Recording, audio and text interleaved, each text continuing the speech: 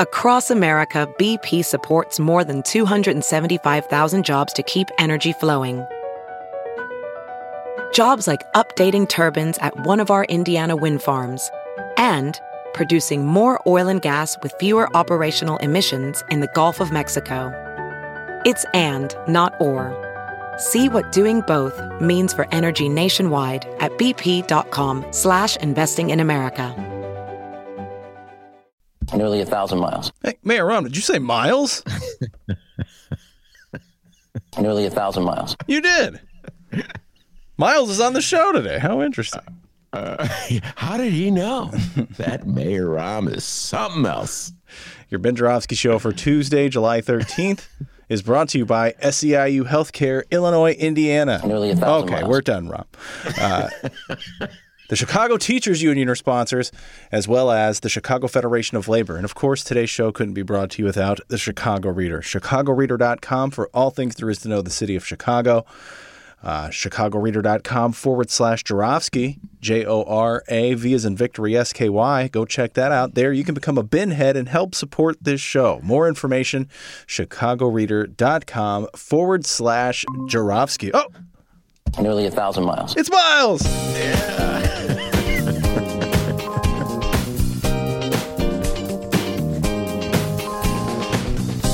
It is Tuesday, July 13th, and live from my apartment and his attic, this is the Ben Joravsky Show.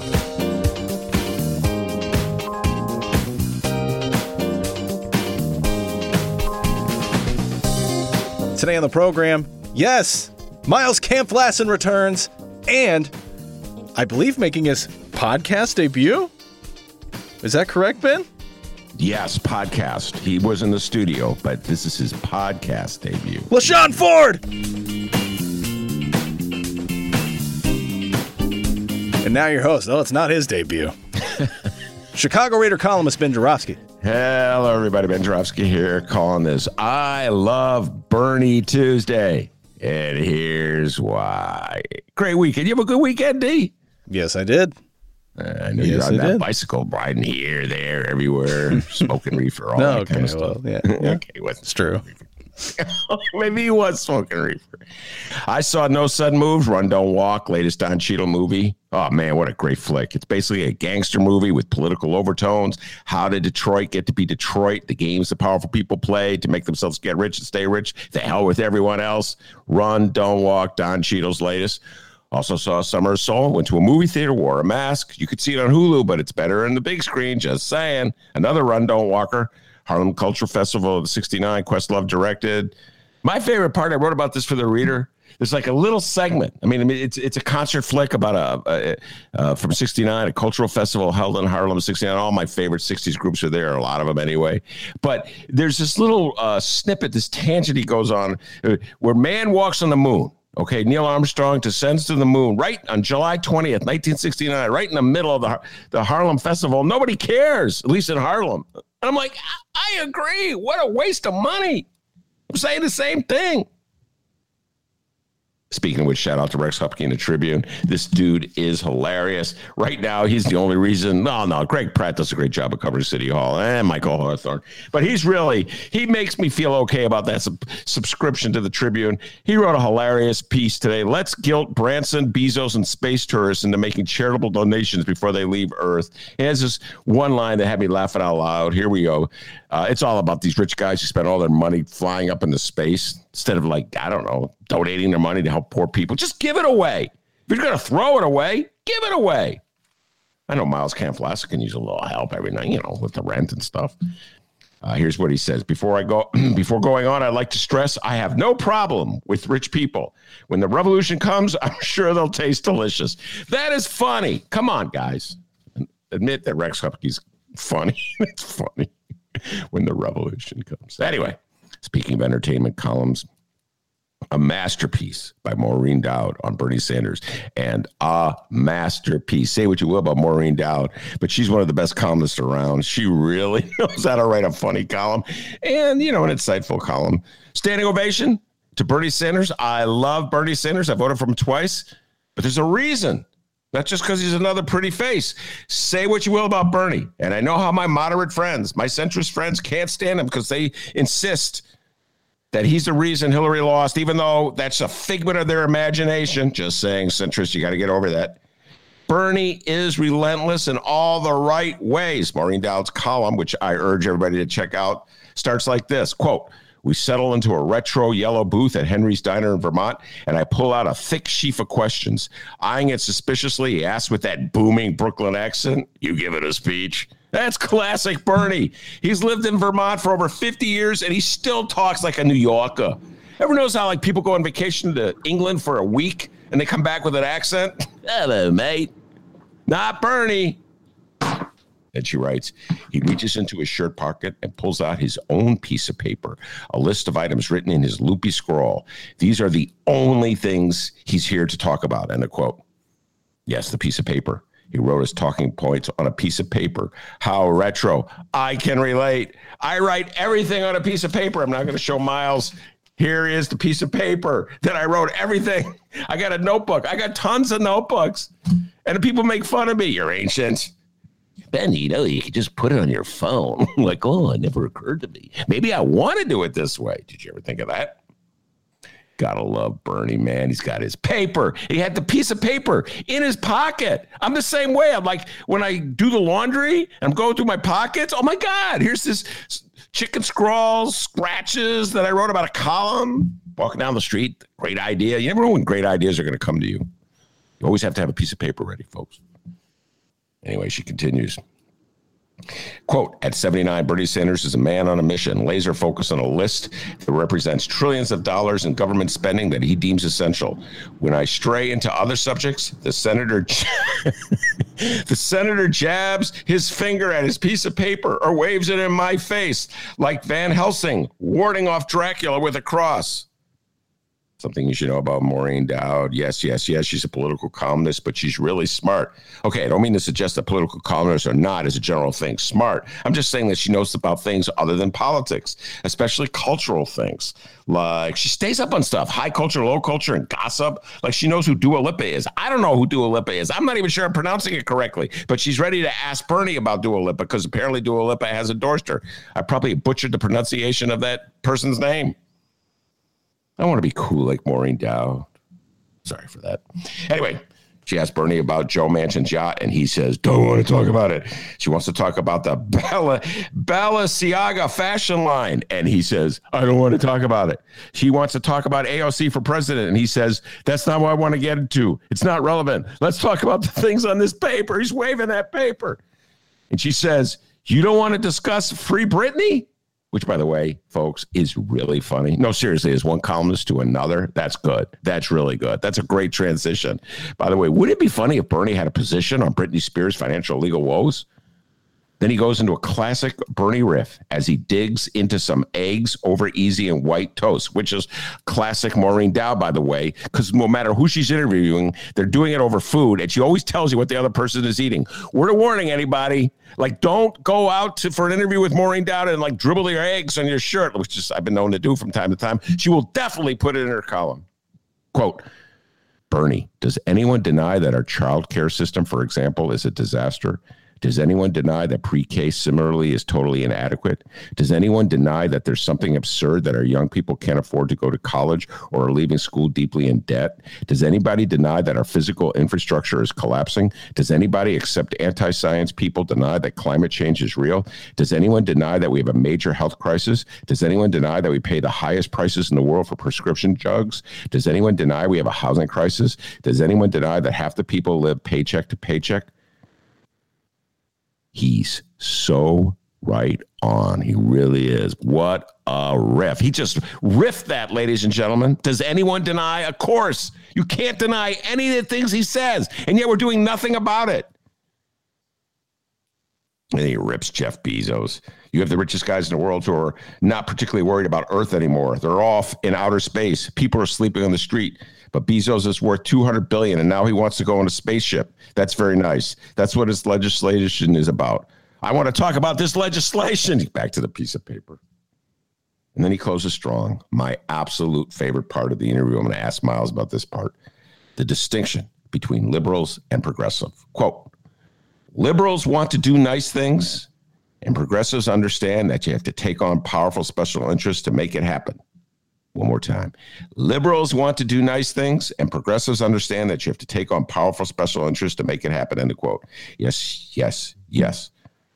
Only Bernie, I would update this. I wouldn't call them progressives, at least not in Chicago. In Chicago, everyone's a progressive. Even Mayor Lori Lightfoot. In Chicago, the word has no meaning.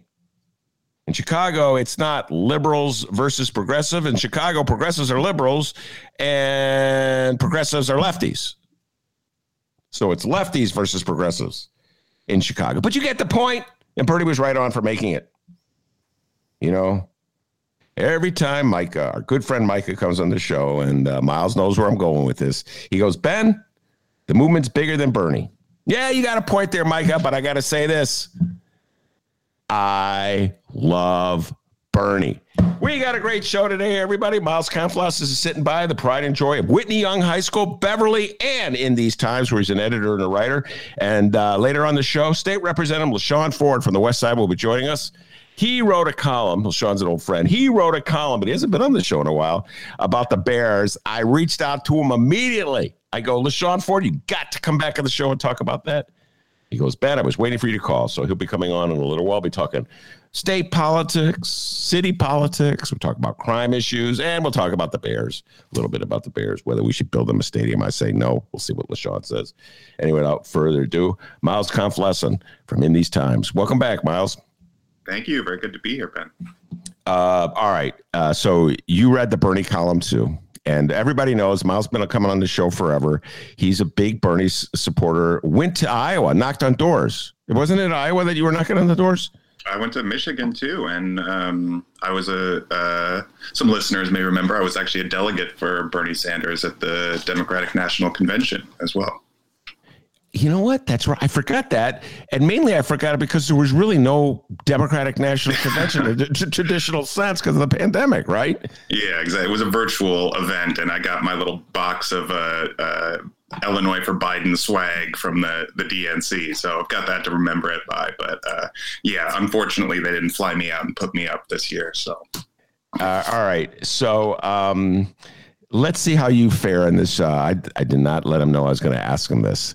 So this is the Maureen Dowd Trivia Bernie contest.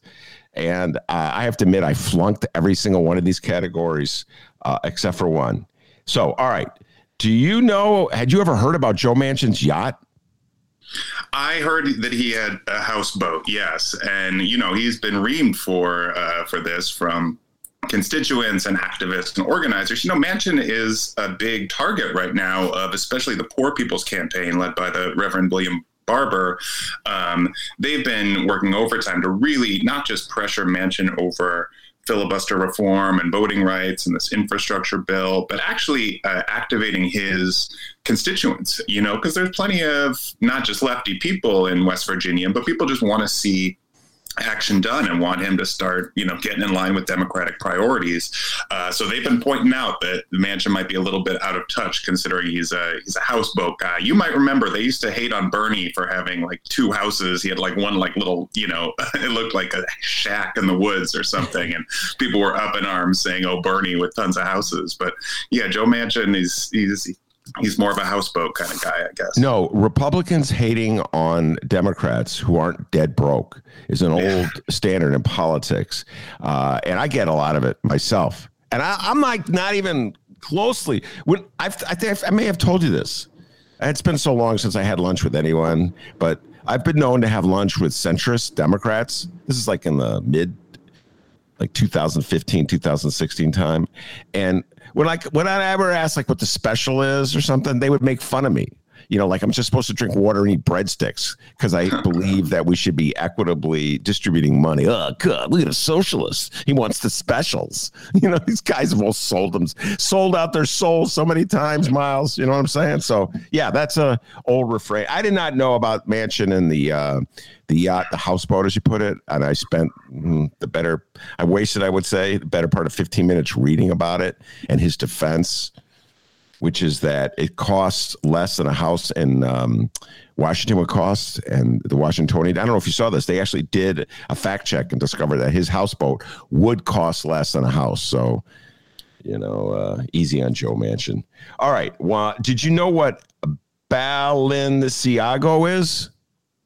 Awesome. Yes, that is the fashion line. They famously did. I think it was back in 2018 or something, or 2017. They converted their line, or at least they came out, and it was like a runway show. I mean, this was pre-pandemic, so it was the runway show, and they just had like the Bernie logo. You guys probably remember, with the little lines, squiggly lines underneath over a blue background, and it just said Balenciaga. So they definitely took up some Bernie style. I mean, that's the low key. I mean, Bernie is a very kind of old man. People consider him grizzled or septuagenarian or whatever the term is, but he's kind of a fashion icon. The mittens, sold out after the inauguration. He's, influencing the fashion lines. He's like low key part of our pop culture, cobweb of all these different, styles and influences and everything. So, but fair to say he did not want to talk about that with me.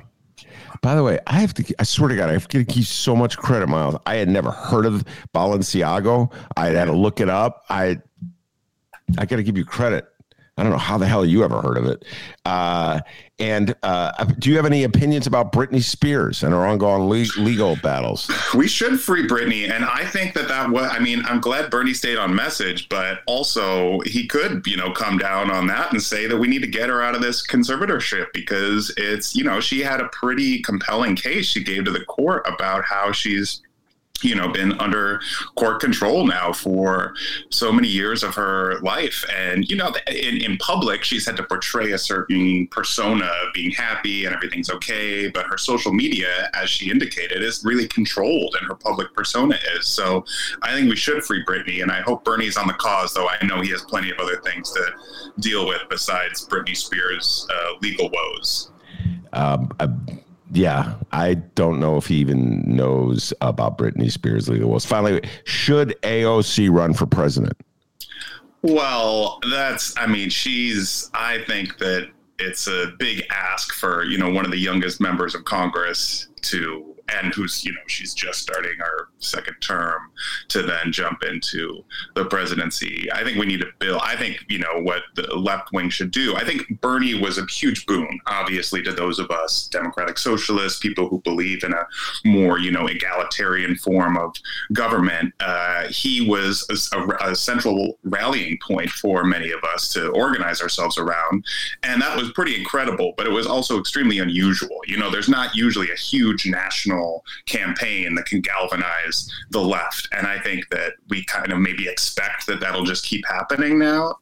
But really, I think both of Bernie's campaigns were lessons that we need to build out a stronger infrastructure on the left that can actually power a campaign through, not just a single personality, and that I think AOC is an incredible politician. She's magnetic. She's, really has shown herself to be down with working people and have that at the core of her politics. But I don't think we should expect that she's going to rise up like a savior and take the Democratic Party in a progressive direction. I think that kind of work has to be done by actual people out in the streets organizing. Yeah, by the way, whether you realize or not, are totally echoing your good friend Micah's themes. He's always talking about that when he comes in the show. It's bigger than Bernie. But I disagree to this point. I believe that it's a popularity contest, an election, and people have to like the person that's running to a certain degree, or identify with the person, or feel that the person has empathy for them, or in the case of Donald Trump, that person shares hatreds for the same other people that they do.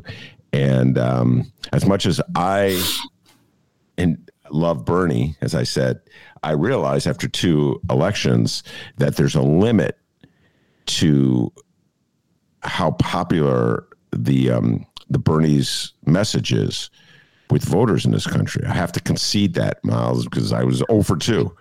And maybe in 2016, the scales were tilted against Bernie by Hillary and her crowd, and that could have had an impact on.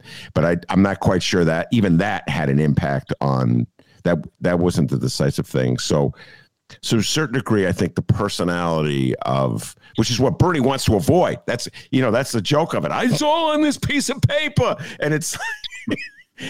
It's beyond the piece of paper, it's beyond the ideology. It's beyond the needs, to a certain degree. It does depend on the personality of the person running and whether he or she emanates a certain charisma. Your thoughts? Yeah, I think that you're completely right. The messenger is often as important as the message when it comes to electoral politics, because you have to galvanize people and you got to get them to rally behind you, not just an idea or a set of policies. That's why you can't just have, an empty vessel to be the, face of your campaign. You've got to actually, and that's why, Justice Democrats and brand new Congress was so wise when they chose Alexandria Ocasio-Cortez. I mean, I know she was nominated by her brother, but she comes from a working class community. She had been an organizer for Bernie. She had shown herself to kind of have this magnetism, but who could have predicted that she'd become not just a politician, but kind of a hyper politician? She transcends what we think of as politics, and that she exists as an influencer across a whole series of, issues in life, whether it's, pop culture and makeup, or whether it's, she's doing reviewing TV shows. She's able to intersect with culture on a broad spectrum, in a kind of a similar way Donald Trump, in a different way, but in the same sense that Donald Trump, plenty of people identify with Donald Trump and approach him as a pop culture artifact, or a businessman, or some kind of something beyond just the set of policies he was running on. And I think that AOC kind of operates in that space as well, and that opens up opportunities for building a lot of support. So no, I don't want to talk down the importance of AOC as a long-term political figure, but I think throwing all of our pennies or coins behind her being the savior who will, lead us to the future by a run for president, especially in the near term, that overlooks a lot of the work that's got to happen to get to that point. Yeah. And I can imagine that if Maureen Dowd was having a breakfast with AOC and asked about Britney Spears would have an opinion. AOC would have an opinion on Britney. Of course, I'm sorry, my bad. AOC would have an opinion. Yeah, I don't know if Britney would. Yeah, AOC. I bet Britney would too. But that's the thing, is I bet Britney knows who AOC was and probably has some thoughts on her. And that's how you've kind of reached that saturation point, right, in popular culture. I mean, the flip side is obviously the right has demonized her, right? So she's not an unknown figure. They've kind of threw their stock into making sure she's the face of the progressive wing of the Democratic Party. And if you watch Fox News, that's all they talk about is, Biden is being held hostage by AOC or something. So they've, staked their claim on trying to villainize her. I think that I don't think they've done a great job, because she's still incredibly popular and charming and everything. But that's what, when you have these kind of magnetic figures, they come with all the kind of, blowback you would expect from someone like that, which Bernie, I mean, they hated Bernie, but they didn't really know how to come at Bernie, right? Because he's just an old guy who's just talking about issues the same way you said, do you deny this? Do you deny that? Nobody can deny that stuff. So he's really great at sticking to the message, which I've never seen anybody do that. Just bring the sheet of paper and just point at it. What did she say? She said he was warding off her questions about pop culture, like Van Helsing or Dracula or something. Yeah, it's good stuff. But I want to get back to one point, because you initially asked about the liberal progressive, demarcation stuff. And that came at a point in the column where Bernie is talking about the importance of media. And this is something you and I, Ben, both deal with, is that what Bernie Sanders often harkens back to is that the role of our media class in this country has, whittled down to just horse race politics, tit for tat, he said, she said stuff, and treating the Republican Party and the right as if they are, equal arbiters of what should be discussed in the public sphere, when they're just making up stuff about Donald Trump supposedly winning the election and fraud and all this stuff. And yet that's what our media gets sucked into, not just debunking that, but doing a, equal sideism or something. And what Bernie talked about in that column was the importance of really highlighting and foregrounding the pain of working people in this country and how little time and space is devoted to them in the mainstream media. And I think, both of us work in a kind of alternative media sphere where we're afforded more freedom to write about those things and to cover them. And I think that is just critically important. And there's very little of that. And it's heartening to see that Bernie, is aware of how important that is and shaping the public consciousness around these issues. And I think that's what he was getting at, talking about, why we should have more discussions, not necessarily do I think that talking liberal versus progressive is the most important thing, but digging into what we mean when we say certain terms and everything. So I am always happy when people, counter the form of mainstream media that we've come to just accept as normal in this country. Absolutely. And I keep harping on this. And many times I have disagreed with my guests because they freely use the word liberal to cover absolutely everybody that didn't vote for Donald Trump, and without recognizing that there's a vast difference in that category, different segments of that category, and in many cases are at war with each other. We saw that in New York in the Democratic primary, where the quote unquote liberals were at battle with the so-called, I don't know what progressives. I guess that's what they're called in New York. I don't use that term anymore, Miles, because it's, as I said in my opening, it's just in Chicago, it has no meaning. The word progressive has no meaning. Rahm Emanuel called himself a progressive. Yeah. What does that tell you? I know that just so. And he's by the way, he's about as right wing of a Democrat as you can find. The Tribune today, you'll get a kick out of this. I don't know if you saw this. They put snippets of different editorials from across the country, and thankfully to substitutes for the dumb editorials they usually write themselves. But anyway, this one's from the St. Louis Post-Dispatch, and in this, it's talking about how in New York City, Eric Adams won, and how it's a victory for people that they agree with. And LaShawn Ford is hearing this. LaShawn Ford has joined us, so it'd be interesting. LaShawn, I'm talking to Miles Kampf-Lassin, so I'll bring you on in a little while, but you'll love hearing this one. Anyway, so they're talking about the distinctions between progressives and liberals. And New York City Democrats here, I'm just quoting this editorial. New York City Democrats went to the poll in a ranked choice primary similar to the one in St. Louis. By the contrast is stark between Democratic nominees, Eric Adams, and the progressive incumbents of other cities, including Chicago. Somehow or other, Miles, Lori Lightfoot is being depicted on a national stage as the epitome of a progressive. And when they say progressive, they mean lefty. They mean like Bernie Sanders type. They're like using Lori Lightfoot to distinguish her from Eric Adams. And that's what I'm saying. That's when I know these labels have no distinction. They talk about how Lori Lightfoot stands for like defunding the police and moving toward progressive models. And I'm like, I can't recall ever. Say what you will about Lori Lightfoot. If you like her, you don't like her.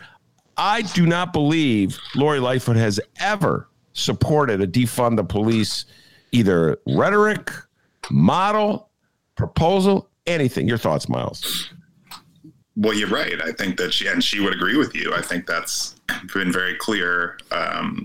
That said, I think she would probably still call herself a progressive. And that's what, mainstream media, you're right that they tend to use these terms in a way we wouldn't agree with. But I also think that they often just boil down to either how people self-identify, and Lori Lightfoot has certainly called herself a progressive, or they just use liberal as this catch-all term. When In These Times gets written about, the magazine I work for, we I would say we're, a progressive magazine. We get called liberal, and that's just because it's just a catch-all term that they can apply to whatever they'd like. So I don't think that, editors or writers are thinking too deeply about how they use these terms. But you're right in terms of the framing. It is odd to see Mayor Lightfoot contrasted with Eric Adams, when in fact I think that they both share quite a bit of outlook and general sense of how we need to approach public safety, which is putting more and more resources into law enforcement rather than trying to reallocate or approach public safety from a different lens, like a lot of more progressive and left-wing lawmakers have urged. And in fact, just I think it was today or yesterday, President Biden held this event with Eric Adams as well as the superintendent of the CPD, who is, tight with installed by Lori Lightfoot. So I think that there's a lot more congruency between the Eric Adams approach and the Lori Lightfoot approach than you might have taken from that article you referenced. Oh, the editorial is absolutely, yeah. It's so off target. I'm not quite sure what to do. It just makes it difficult for anybody to have an honest discussion. When Lori Lightfoot is labeled a defund the police type of mayor, when she's the exact opposite, how can you go from there? You know what I'm saying? It's like you have to agree on a set of facts. You get what I'm saying? One of which is Lori Lightfoot is not a defund. That's what I'm saying. For better or for worse, no matter what you think of it, no matter what your position is on defund the police, just as a basic set, where do we start our discussion? The notion that Lori, somehow or other, in the mind of people outside of Chicago, Miles, Lori Lightfoot has become this lefty or progressive, to use their term. And I'm going to have this conversation with LaShawn Ford in a little while, but I truly don't understand how you can have an honest discussion when you can't even agree on the basics. You know what I'm saying? So, like, for instance, let's talk about Eric Adams. I think I had this conversation with you. I probably would have voted for him second if I lived in New York, right? I would have been browbeat by all my kids and all their friends to vote for Wiley first because she was the AOC choice. But I would have voted. There's rhetoric of Eric Adams that I was attracted to. His backstory I was attracted to. But I know what I'm getting with Eric Adams. I know it's a possibility that within like 6 months I'll be venting. Yeah. You know what I'm saying? But I believe that voice that Eric Adams represents has not been heard by the Democratic Party in a long time, and I believe it needs to be heard. Your thoughts about Eric Adams? Well, he had the support of many of the major labor unions in the city, and I think that is the reason a lot of people, certainly a lot of rank and file members in the city and, a lot of the communities of color in the far out boroughs supported him overwhelmingly, especially as their first choice. I think that probably had a lot to do with it. I don't want to discount the role of, public safety. I think that I said this before, but the same way that the Chicago mayoral race in 2019 really became a referendum on corruption and the role of, Alderman Ed Burke and the potential ties to him through Tony Preckwinkle, especially during the runoff, that was really a laser focus of the media was on this question of corruption. And Lori Lightfoot had less entrenched, relationships there and was able to show herself as the reformer and present this, new face, let the light in for Chicago. I think in the same way, the New York mayoral race became a referendum on crime and public safety rather than what you might expect, which would be this, the coronavirus pandemic, the enormous economic downturn, the struggle around, especially around housing for working people. Those things got glossed over and it became about public safety. And I know you've said this, Ben, that you think that, Eric Adams might be able to do a Nixon in China moment, right? And actually reform the police because he's one of them. That's a real hope. I mean, now that he is the presumptive, certainly Democratic nominee for mayor, I hope that he will follow that path. But I think you might be venting, as you said, about that instead. Yeah. But we'll see. But I think that it's the same way in terms of people saw him as the best candidate to deal with the issues of crime and public safety in New York, and that really helped to propel him into victory there. So I think that's it's the choice that was made. I do think Maya Wiley actually wrote a really great op-ed last week, saying humbly that she had lost, but also saying that it's important that they embraced ranked choice voting because women and certainly candidates of color did much better in this most recent election. And obviously a black man, Eric Adams, won the Democratic primary versus past elections in New York that had really shut out candidates of color and women. And I think that's a strong case to be made that, there was, even though people will say that, Eric Adams won, and therefore the defund the police movement and the call for it is not publicly popular. Because it was a ranked choice voting system, he still only got initially like 30% of the vote in the city. It's not like there was an overwhelming, rush of support for him. It's just divided up among, I think, 13 candidates. He came out on top. So I think we should be careful about drawing too many conclusions from just his win. But yeah, that's kind of my take on it all. All right. LaShawn Ford is holding with us. So let's bring on LaShawn Ford. We'll have a little cross conversation before Miles heads off for his day. State Representative LaShawn Ford, can you hear me? I can hear you. How you doing, Ben? I'm doing well. It's good to see your smiling face. It's been way too long since you've been on the show. And Miles Kampf-Lassin from In These Times, meet State Representative LaShawn Ford. LaShawn, I would love to get... Yes, you are lucky. We're lucky that people can't see us because Miles got us both faded. He's good looking and he's got nice hair. So thank God this is a podcast. You're not too shabby yourself, Representative Ford. Pleasure to meet you. And I got my famous Bulls hat on. All right, I got about 10 of these Bulls hats, LaShawn Ford. We're going to get into the Bears column. We'll get into that. But before we do, let's get your thoughts on this. LaShawn, I know you're a political junkie. You ran for mayor in Chicago, so you follow mayoral races. Your thoughts about what went down in New York? Eric Adams was victorious in the Democratic primary. He'll face off against Curtis Sliwa in the general. They have a party system there, unlike in Chicago, where it's nonpartisan. If you lived in New York, who would you have voted for, LaShawn Ford, in this mayoral? Probably the winner. In fact, I plan to be there tomorrow to meet with him. And so I think that he's the right face. So you got to have politics is about perception as well as, the ability to get things done. I think he has both. The crime and violence in that city is going to need a black male like him to be the face and lead. I think it's going to be very, very important that he gets the support at this time because there is transformation taken and a lot of white people are there wanting to help. White people are not just flying the Black Lives Matter signs because they want to just be fashionable. White people really want to see things change in America. And so I think that he's going to have that working in his favor if he wins. I just would add one change to your sentence, one amendment. Some white people. Right. A lot of white people aren't flying the Black Lives Matter banner at all. Right.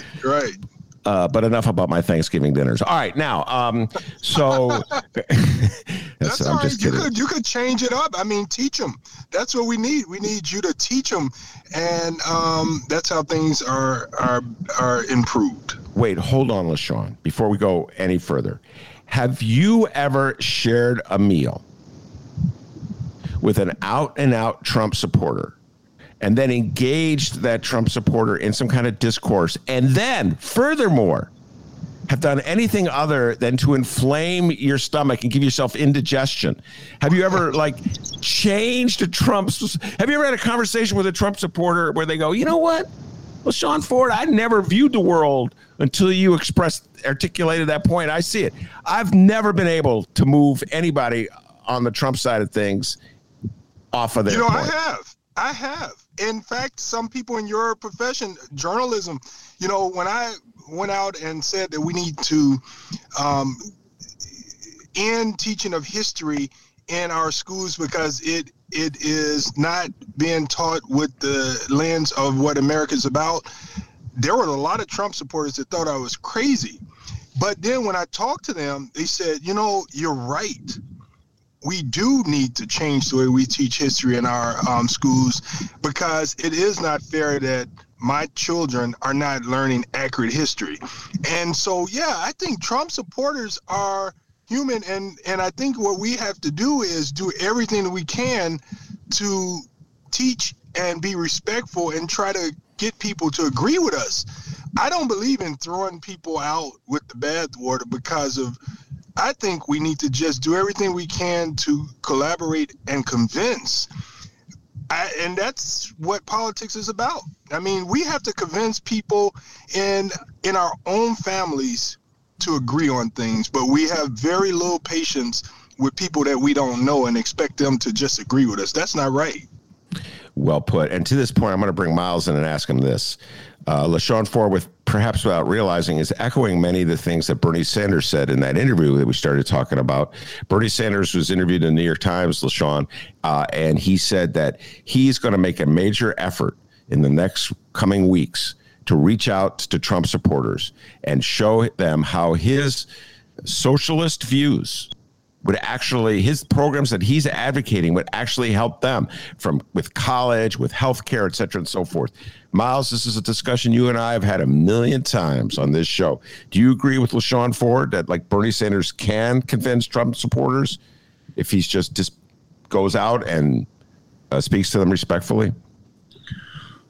Well, I think the politics is all about coalition building, and once you write off any group of people as somehow too toxic to appeal to, you're just lowering your, the pool of which you can build your support and your coalition. And so I think, especially when you look at polling on these policies, the White House has kind of moved away from this, but initially, especially around the American Rescue Plan, the COVID stimulus, Republicans didn't support it in Congress, but Republicans across the country did. Especially when you drill down to the specific policies, the checks, the $1,400 checks, especially, but all kinds of these policies were massively popular among the Republican voting base. They're just not popular among the Republican Party elected officials because they, are at the service of their corporate donor base, and Lord knows that the corporate donors don't want to see us have policies that redistribute income or wealth downward. Just this week, we're about to see these checks go out to families, through this child tax credit, $300 per child for most families. That includes poor and working class families. That's going to transform people's lives. If you have two kids, you're certainly going to get checks for $600 from the government. That's going to help Trump supporters the same way it's going to help Biden supporters. And talking up that kind of policy work and the impact is only going to, I think, improve the stability of those programs long term.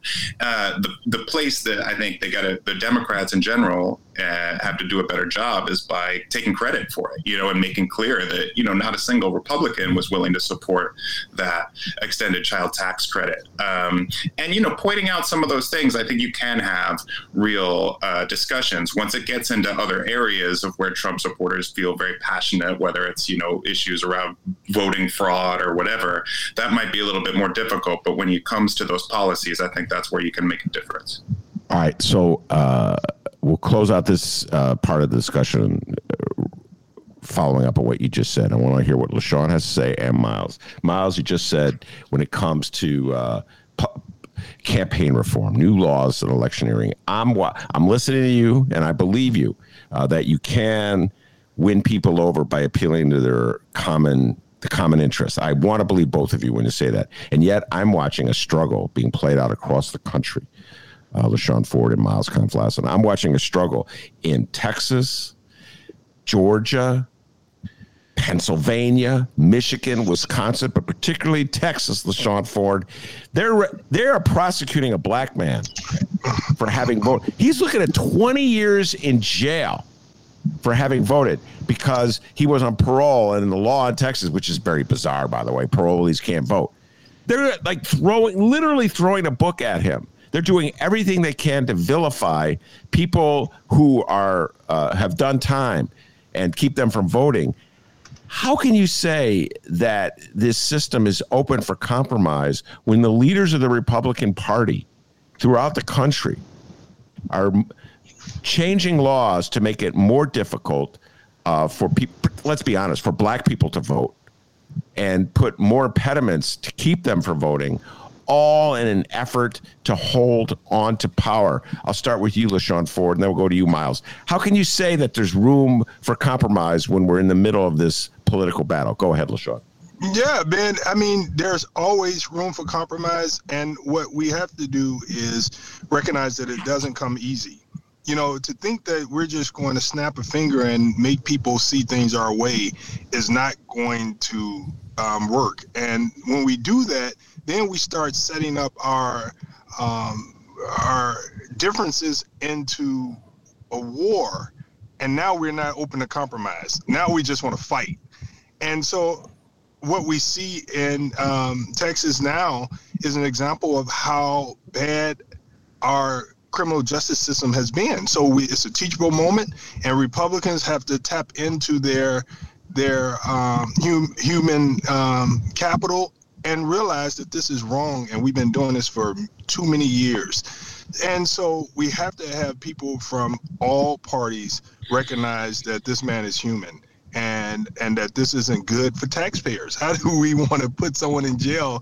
It's like cutting your nose off to spite your face. That's not good. Miles, your thoughts?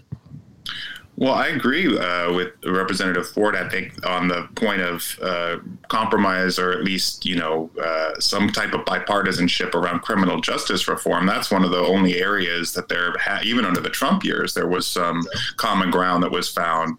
The problem is when it comes to these voting issues, because that is the primary issue that the Republican Party has decided to throw their lot in with, is to become essentially an anti-democratic party, to make the foundational principle of their political project being denying certain communities the right to vote. And it's hard to imagine them really moving away from that at this point until, there's some more reckoning in the party. I mean, they just had a reckoning. Their candidate lost after one term, a very, historically erroneous type of result that you would think would cause some reflection on the part of the Republicans, but instead they've decided to double down on trying to limit voting rights for particularly communities of color, poor people, and young people.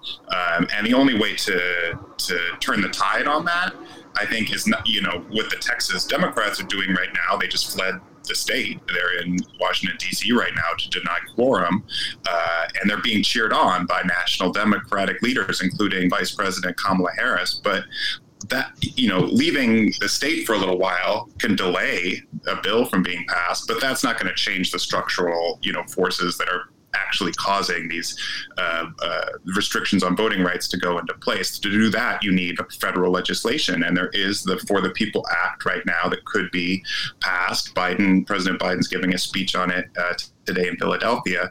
But that's where, if Democrats believe what they say, which is that our democracy is in a moment of crisis right now, and we need transformative change. The only solution is we can't expect Republicans are suddenly going to, turn around and say, "Oh, you're right, we'll get behind that." They just need to find a way to pass that bill. And, LBJ did it in 64 and 65 with the For the People Act. And if Biden wants to be the type of transformational president he's claimed to want to be, now's the time. This is where the rubber meets the road, because, there's an election coming up in 2022. If you look at Georgia, you look at Texas, they have these draconian voting restrictions in place. Those can be preempted by a national bill, but we got to pass it soon. So now's the time. I'm with you 100%. Got to get rid of that filibuster to do that. Miles, appreciate you spending some time with us. Thank you very much. Miles Kampf-Lassin in These Times. You can read his articles that he wrote, articles that he edited in These Times. Thank you very much, Miles. Thank you, Ben. Thank you, Representative Ford. Thank you, Dr. D. Have a good one, Miles. Thank you. To LaShawn Ford. And LaShawn, you said something that I know I brought you on because of the column you wrote in the Tribune about the Bears. We'll get to that. We'll get to the Bears, whether we should spend one nickel on that wretched franchise. I'm a huge football fan, by the way, LaShawn Ford. But we'll get to that. I don't know if you're a sports fan or a Bears fan, whatever. But we'll get to that. But you said something that I have to follow up on. And I'd love to hear you elaborate a little more. You were talking about Eric Adams, who is the president of the Brooklyn Borough, longtime police officer in New York City, and was the nominee, the Democratic nominee for mayor, and probably the next mayor. And you say he is the exact type of person that big cities need at moments like this to deal with the challenges of crime that they're facing. Please elaborate a little bit more on that, LaShawn Ford. Well, Ben, I think that the most challenging problem that we have in the cities like New York is crime, and the safety in cities like New York and Chicago, and where urban areas are where black people are. There's just been so much crime, so much conflict between black people, conflict between black people and police. And we really need to make sure that, I think that he's going to do well as a black male in that role, because somehow you got to connect with the people in that city. And I hope that, not all, I think there's this tone that not all skin folks are kin folks. But, I do think that he might have some ability to go inside of these communities, and some of these black people that's creating the problems, he could communicate with them in a different way. It should be a benefit if he's able to go in and speak to these communities and bring these communities together and give them hope. When you say communicate with him in a different way, what would he say and how would he say it that would be radically different than any other mayor? Looking at where he comes from, I would think that just his pedigree, everybody talks about pedigree of a person that might go to Harvard, Princeton, and all these Ivy League schools. That's good too, but there's a pedigree out there that also is important to be a part of, and that's a person that has struggles, that's been in a struggle, that because of where they come from and the color of their skin, they have some experiences that could cross over to many different lifestyles, where people are being mistreated or people are not quite a part of the mainstream economy. There's something to be said about electing people that have a lens that could see challenges that people are experiencing in their life.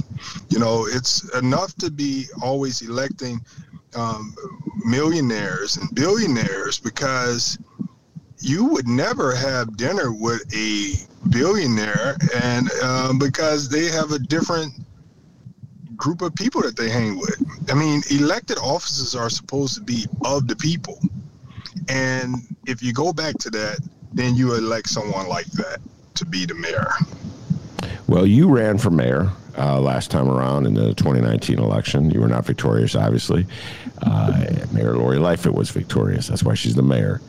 And I know I said this to you before the show, and I'd love to get you to amplify your thoughts on this.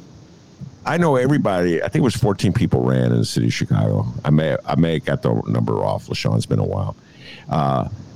And I know that the people who lost must be watching what has gone down in these last 2 years, where somewhere in the back of their mind they're thinking, what would I have done? And so, LaShawn, when you look at the last year, and just think about it, let's take you through it, that what Lori Lightfoot has dealt with over the last year, the COVID, the pandemic, slamming hard, totally unexpected. She didn't see that coming. George Floyd's murder and the rioting and the unrest that followed. Nobody saw that coming.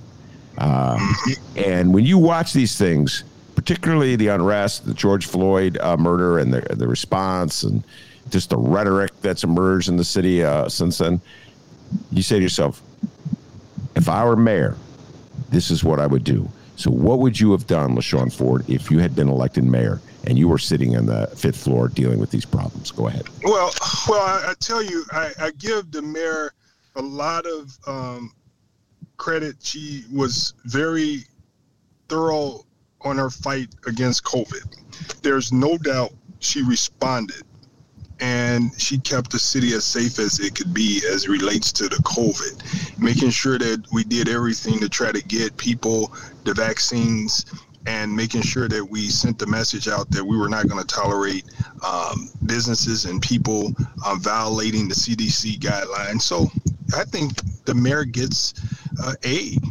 on her response to COVID. You know, there was a lot of money given to the city. And but then when it comes down to doing the job as the mayor of the city of Chicago, the struggles are there for the mayor simply because she's in a situation where she's lacking enough people in the city council to collaborate with. And when you don't have people that you could collaborate with, it's going to create problems for you to be successful. So one of the things that you do immediately is you build a collaboration with the city council, and you don't strip the city council of their responsibilities that they were elected to. And so you know that your agenda has to be bold and big, and you're going to need city council to help you. So one, I would have never had a coming out party of fighting with the city council. I could fight with individual members behind closed doors to get them to see things my way or maybe change my ways. But in order for us to be successful in this city, you have to have some form of you have to have respect, and you have to have the ability to agree. And if you disagree, you do it in a way that is going to be productive. Because I could disagree with one of the city council members, but we could still find a way to make their ideas work. You don't just shoot them down. And so I would have definitely made sure that I had a strong relationship with the city council. As far as the crime, you have to be tougher on crime in the city, and you can't sugarcoat it. You have to do everything that you can to send a strong message that you're going to be tough on crime with tough love. We're going to help those people that want help, but we're going to lock up people that don't want the help. And that's the key. Also, you have a city that you get most of your criminals coming back, or people that serve time coming back from state prisons. You have to have a relationship with the Department of Corrections to make sure that when people are coming back to your city, that you have a release plan for them. What's happening? We can't just let people come back knowing that they have felonies and it's going to be very unlikely that they're going to be able to be employable. Now they're coming right back without a plan. So the mayor of the city of Chicago has to have a relationship with the governor and the Department of Corrections if you want to have safer streets. And I don't think that that's been an issue. Here's the other thing. You can't fight with Kim Foxx. You have to help Kim Foxx see things your way, or see why Kim Foxx is seeing things differently. You can't fight with these people. You don't achieve anything fighting. You achieve everything by working together, and I think that's where the problem comes in at. And finally, I think that we have this gang database out here. We need to use that gang database to mail every person on that gang database and offer them help. See how we can meet their needs and become in their life. Don't use the gang database to find ways to arrest people. Let's use it. We know who you are. So let's do a mailer like it's a campaign season to mail to them to try to bring them in for some help. All right, you gave me a lot to think about. I'm going to break it off point by point, but I just want to say I got a message from, I think, Google Meet saying the conversation is going to end in 5 minutes. I have no idea if the powers that be are going to strike us, LaShawn, and cut us off, but we'll see what happens. I don't know if you got that same message. I see it, yeah. Yeah, you saw it. All right. Wow, you gave me a lot to think of. Number one, you were alluding to her speech, her inauguration speech. I think that's what you were alluding to at the Winthrop Arena in May of 2019 when she was sworn in. She ripped the aldermen. They were all sitting behind her. And she humiliated them in front of everybody. Everybody cheered. Yeah, I get your point there. I asked about something very specific, though. If you're the mayor of the city of Chicago and there's people rioting in the streets, you have decisions to make. She raised the bridges, okay, to quote unquote protect the loop. Alderman Raymond Lopez, I know you know Raylo, from the 15th Ward, accused her of abandoning the neighborhoods and caring too much about the loop. I think Anthony Beale made a similar complaint. If you were the mayor at that time, would you have raised the bridges? You could raise the bridges, but you have to make sure you protect your communities. And it's very easy to say that you would have stopped the looting in these communities. But one thing you can do is have a real plan to stop it. There is proof that there was no strategy for the west and south sides of Chicago. And so that's all we have to go on, that there was no strategy for the west and south sides when it's obvious proof that there was a plan for downtown in the simple fact that we raised the bridges. So now if you put the two together and say, what was your plan for downtown? We raised the bridges and we stopped. Well, what was your plan for the west and south side? Then you won't have one. And so that right there, my community, Austin, we lost businesses because of that. And I had a meeting with the mayor over in Austin and said, look, these businesses are in shambles and I don't know if they're ever coming back. And I don't think that the police and we had protection over here. I told her personally. And how did she respond? She was, I would think that, one, you have to make sure you have good people around you to help you. Being the mayor of the city is not just about you as the mayor. It's about you being able to bring people together that's going to be able to serve the people every day. So it's not just about the mayor, and the call is about to end. So I really hope that we keep the Bears. It's ending very soon. Yes. And I hope we keep the Bears because you're wrong. You're wrong. We have to keep the Bears. Okay. If this call ends, we're going to pick it right up. I know that. There we All right. All right. All right, LaShawn Dennis, Ford. way to go, Dennis. Yes, Dennis is a hero. I don't know why that happened. We pay all our bills, LaShawn. I swear to God. Well, the way we did it in Springfield, we gave these smart meters, so they just cut you off right from within the inside of ComEd, and they could switch it right back on. So you paid your credit card, you sent your credit card, and they turned it back on.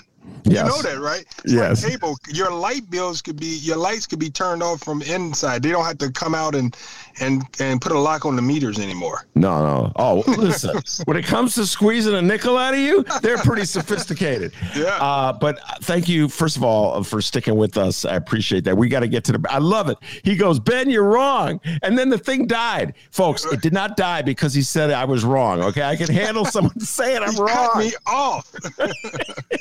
I've been married for 40 years. I'm used to people saying I'm wrong. All right. Now, look, LaShawn Ford, before we get to the Bears and we have that discussion, and it's really not a discussion about like the Bears quarterback, folks, or the Bears coach. It's a discussion of what the state and the city should do to keep the Bears in the city of Chicago. That's the discussion. Although we may get into, I don't know if LaShawn is even a sports fan. But LaShawn, you were really on a roll there about crime. And I've been thinking a lot about this. Oh my goodness. It's such a complicated situation. There's so many elements to it, but part of it, and I'm not saying it's a huge part of it, but part of it is just the attitude that exists in the city of Chicago. And I think it's bigger than Chicago. I talk about this all this time. Like, someone punches you, you punch it back 3 times. Mm-hmm. And it's like the notion that you're polite to people, that you're respectful to people, is almost seen as weakness in Chicago. So many crime stories I read about. Someone was disrespected. They come back with a gun. You know what I'm saying, yeah. Shawn? And I see it play it out without a gun in politics. I see our mayor, you disrespected me? I'm coming off this podium. I'm going to go right in your face, to my good friend, Jeanette Taylor. And I just feel as though maybe we should pause and just take a look about how we all contribute in our own way. You know, I don't want to get too hippy-dippy with you, Shawn, but I do believe you put out a certain vibe, and people pick up on it. And our last mayor was very gangster-like in the way he dealt with people. That would be Rahm Emanuel, folks. Mm-hmm. You know, the whole thing with the knife, and remember the famous sending the dead fish. And we put out a vibe in Chicago, like a very hostile, violent vibe from our politicians, the negative and harsh and tough. I think people pick up on it. I don't know. I think it's part of a larger culture. Your thoughts? Yeah, we have to change the culture from the people that we elect. I remember Donald Trump said, "Look, if they hit me, I'm gonna hit them back harder," and that's not the way we need to do politics. We have to get back. We have to improve and have thicker skin if we're going to get things done. I'll give you a perfect example. J.B. Pritzker. And the rollout of the cannabis. I blasted J.B. Pritzker on that and how it was a dismal rollout. J.B. Pritzker was a strong leader, and he called me. And we've been working together ever since. I mean, I nailed him. And he didn't get upset and say, I'm going to nail him back. He said, Representative Ford, you're right. So we've been working together to try to make sure that we get this cannabis stuff right, even though it will never be 100%, but we do hope that there will be some equity.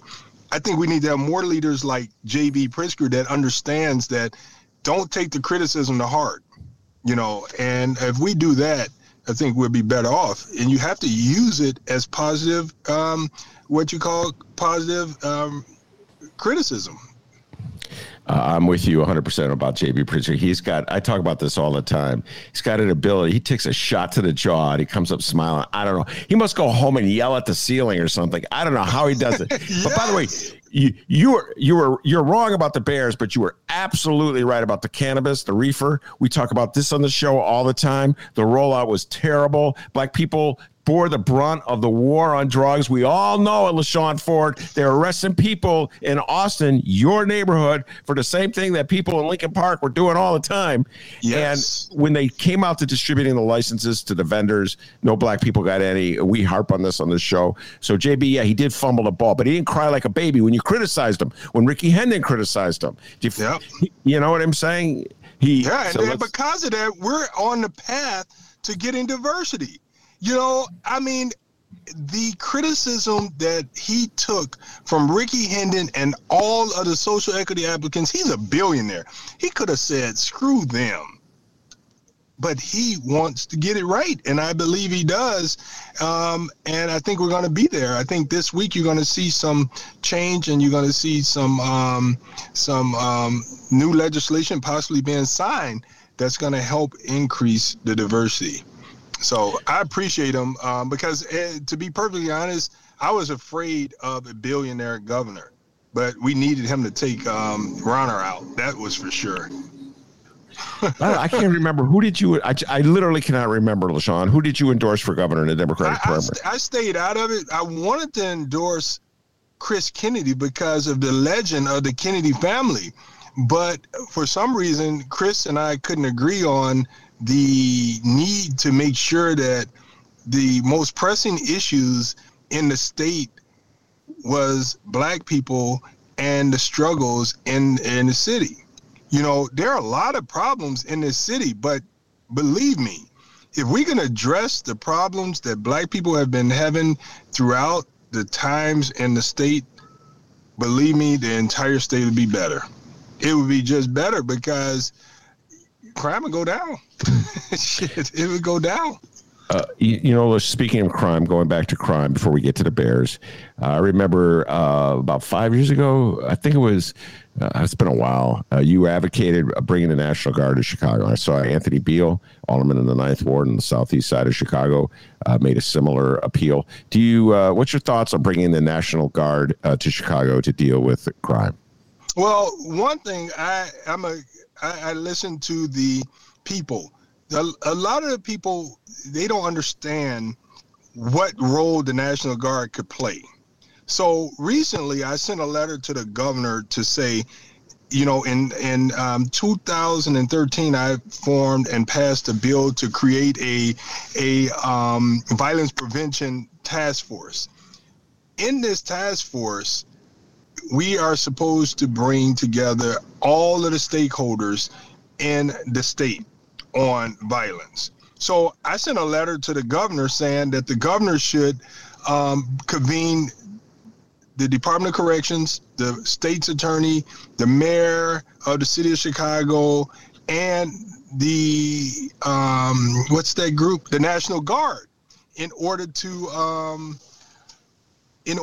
talk about it. We need to come on one page in order to deal with the crime. And so before we bring in the National Guards, the people need to know what their role will be. And I think everything should be on the table to deal with this violence in our city. You can't say no to the National Guard, but what you can do is bring the National Guard to the table and they could explain their mode of operations and we could see how they could fit in. But to just say, hey, bring the National Guard and throw them in the city, we need a strategic plan. Yeah, I hear you. In other words, it's not going to be like, well, this is before your time. I don't even think you were born yet. 1968, where they just sent the National Guard to the west side of Chicago and they're patrolling the streets. You're talking about strategically work out a plan with the police, have the local officials, the aldermen know exactly what role the National Guard are playing and how they're playing it, as opposed to just, here they come. Yeah, don't give them our streets. They can't have the streets, but they can protect the borders of communities like expressways and stopping people from coming into the communities with these drugs and guns. But there's a role that they could play. You can't tell me that we have trained people that can't help in this situation when we're asking people in these neighborhoods to help. We're telling them, help us fight crime. But we're saying we got actual people that's trained in law enforcement and there's no place for them in this fight. That's ridiculous. All right. We can come back to the crime issue many times, LaShawn. Definitely going to bring you back. Not going to let so much time go, but I do want to get to the Bears. So let me set this up a little bit. Bears are on my mind. I'm a big Bears fan, as everybody knows. I got really mad at them over the last 2 years. Do a hissy fit. Stop watching them because I believe, LaShawn, this is me speaking, not you. I believe they are prejudiced against black quarterbacks. And so I said, I cannot root for this team anymore. They took Mitch Trubisky over Patrick Mahomes. I don't know if you know what I'm talking about, but Patrick Mahomes is one of the greatest quarterbacks that I have ever seen in my life. I don't know how anybody could take Mitch Trubisky over Patrick Mahomes. I made one of my official declarations. I'm through with the Bears. I'm not watching the Bears ever again. I'm a lifelong Bear fan, LaShawn Ford. So, but then they drafted Justin Fields, a black guy out of Ohio State. I said, I'm going to give him another chance. Okay? You're in a bad relationship. You're in an abusive relationship. It's an abusive relationship. I'm the one getting abused. You're getting abused. Year after year, I watch that wretched team, and I hope something's changed. Anyway. So anyway, they drafted Justin Fields. Anyway, so then the Bears all of a sudden pull a power play where they go, hey, we just want to let the world know that we're going to bid to buy the land where the Arlington racetrack is in Arlington Heights. And when I saw that, LaShawn Ford, I go, oh, I know these cheapskates aren't going to dig into their pockets and take a dollar out of their wallet for this. This is their way of saying, hey, Arlington Heights, kick in some money to help us convert the Arlington racetrack into a football field so you could subsidize our profits with your tax dollars. And I'm probably going to use a TIF. They're probably going to use a TIF to do it in Arlington because they got TIFs in Arlington Heights. So I wrote this article saying, I can't speak for the people of Arlington Heights. If those suckers want to pay for the Bears, let them pay for the Bears. Not a nickel from the Chicago taxpayers should go to help subsidize the Bears at Soldier Field. I wrote that in there. Then about a week or so later, I read your article in the essay that you wrote for the Chicago Tribune, where you had a different point of view. And so I immediately reached out to you and said, I got to get you on the air to talk about this. So do you believe, LaShawn? Well, why don't you articulate your point of view of why you think the city of Chicago should move heaven and earth to keep the Bears at Soldier Field? Go ahead. Well, I think we definitely have to look strongly at never letting a business leave your city. So that's one. You can't let a business leave your city if you could do something about it. And if it doesn't hurt taxpayers, you have to keep your businesses here. A business that generates incomes for the hotels, that generates income for the airports, generate income for the restaurant industry, and just generates tourism for our institutions like our museums. It's a destination because we have the Bears. We can't lose that if we can help it. And that's my approach. I think that we have to be at the table with the Bears negotiating a way for them to stay here. You wrote in your article how much we've already invested in the Bears, which means that has to be played out publicly to shame the Bears about how they robbed the taxpayers. I mean, you laid it out. For them to leave now, after Mayor Daley, I think you wrote, gave them so much money to redo and to change the landmark facility, and for them to later on come back and say, we don't give a damn about how much the city has done for us. We know that that the city has given us millions and millions, hundreds of millions, but we're leaving and goodbye. Well, we got to hold them accountable as well. And I think that you laid that out well. And I don't know if you wrote yours based on your personal feelings about and your abusive relationship with them. But for me, mine is all about the city. Of course, I've been dealing with racism my entire life, and I understand that the Bears, I've seen the racism in the Bears institution, but I have to look at it as a leader that's elected. I have to look past it and try to do what's best for the entire city and help the Bears grow. And it looks like they're on their way to understanding the errors of their past. All right. By the way, let me ask you this, and it's a simple, straight yes or no question. Are you a Bears fan? Yes or no? Yes. Do you actually watch Bears games? Yes. Okay. All right. So I'm going to tell you right. Bears, but I don't watch and to be perfectly honestly with you, I don't watch the Bulls. The last time I was hooked on the Bulls, I tried to watch some when Rose was here, but Michael Jordan I think Michael Jordan is the reason why I used to watch basketball, because I was in love with Michael Jordan. I didn't miss a game. It felt like every time I see a shot that Michael Jordan makes, I say, I remember that. I don't know if I do, but I feel like I remember every move Michael made. Well, all right, later. Hold on. Now we did a quick tangent, because you put the basketball discussion in me, and that's like putting chicken in front of me. I can't resist. So all right, let's go to the Bulls thing is this. I have many friends, and I'm thinking of you, Cap, when I say this, my friend Cap. He's a Michael Jordan fan. My friend Cap's got 1 million Michael Jordan T-shirts, but he can't. He's got such mixed feeling about the Bulls, and that's what I discovered about a lot of people in Chicago. They were Michael Jeffrey Jordan fans. They're not Bulls fans. My love for the Bulls, I'm older than you, LaShawn. My love for the Bulls goes back to the 60s. I'm a Bulls fan, and I love what Michael Jeffrey Jordan did for my beloved Bulls. Okay, and I really am mad. I was mad at the Bulls organization because they ran Michael Jordan out of town. They did. Can you believe that? Oh. I still can't believe it, to tell you the truth. Was that a dumber move than the Bears taking Mahomes over Trubisky? I'll get back to you that one, and LaShawn. I got to think about which is a dumber move. So I hear you about your being a Michael Jordan fan and not a Bulls fan. I can't help myself. I love basketball so much. I'll be watching the game tomorrow. But going back to the Bears, the reason I asked you, are you a Bears fan? Because you said something I really smiled at. You said we have to shame the Bears. As a Bears fan since 1966, I can tell you, right, you cannot shame the Chicago Bears. Right. They're business people. They are business people, and they're going to do what's best for them and their business. But you know what? I think that what we can do is play it out in the public so that the people in Arlington Heights know just what you did. I'm telling you, you wrote it well. Be careful, Arlington Heights. Taxpayers, do you want this? And the people in Arlington Heights could speak out strongly against it. They could go, and it could be a roadblock if Chicago and the mayor plays the cards right. Don't do deals behind closed doors with these guys.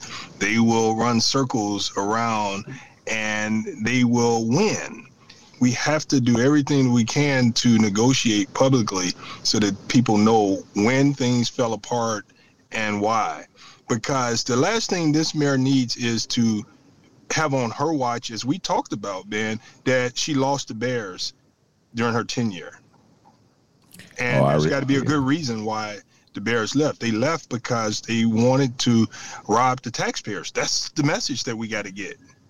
Listen, if Arlington Heights is foolish enough to take money from its public schools to give to the Chicago Bears, and they give them so much money that the Bears can't say no, then I would say to any mayor, I would say to Mayor Lori Lightfoot, Mayor LaShawn Ford, Mayor Willie Wilson, Mayor Tony Preckwinkle, whoever the mayor is, I would say, you know what?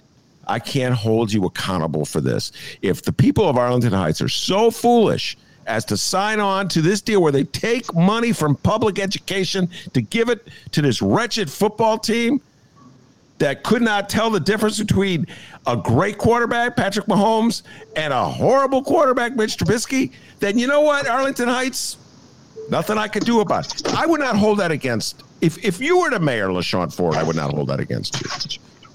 Right, you know. Thank you.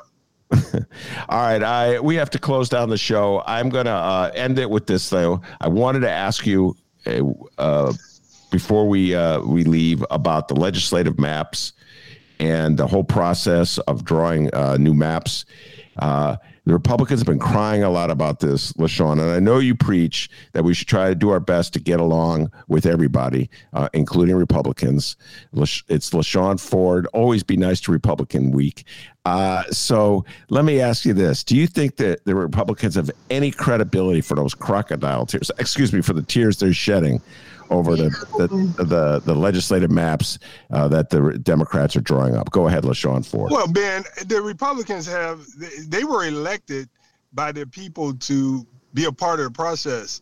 I don't think they were elected to just cry wolf and to just complain. If I'm a Republican and I voted for a Republican and I knew that the person I voted for didn't propose a map, I would say, we need to vote you out of office. We need to go with the Democrats so that they can be a part of helping us get the best map for us. Because the Republicans are complaining, but they brought nothing to the table but complaints.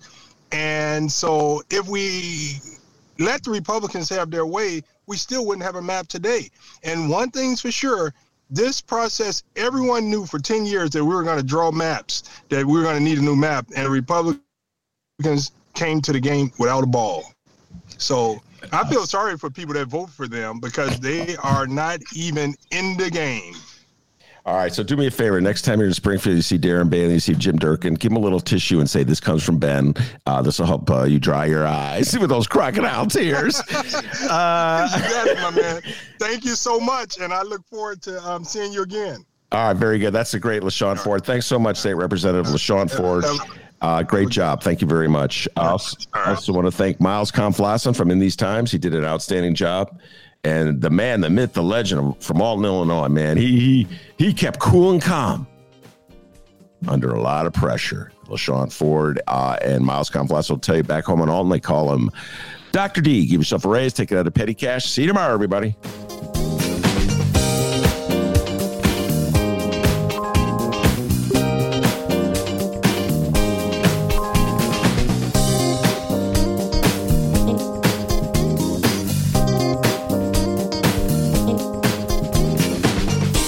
Nearly 1,000 miles.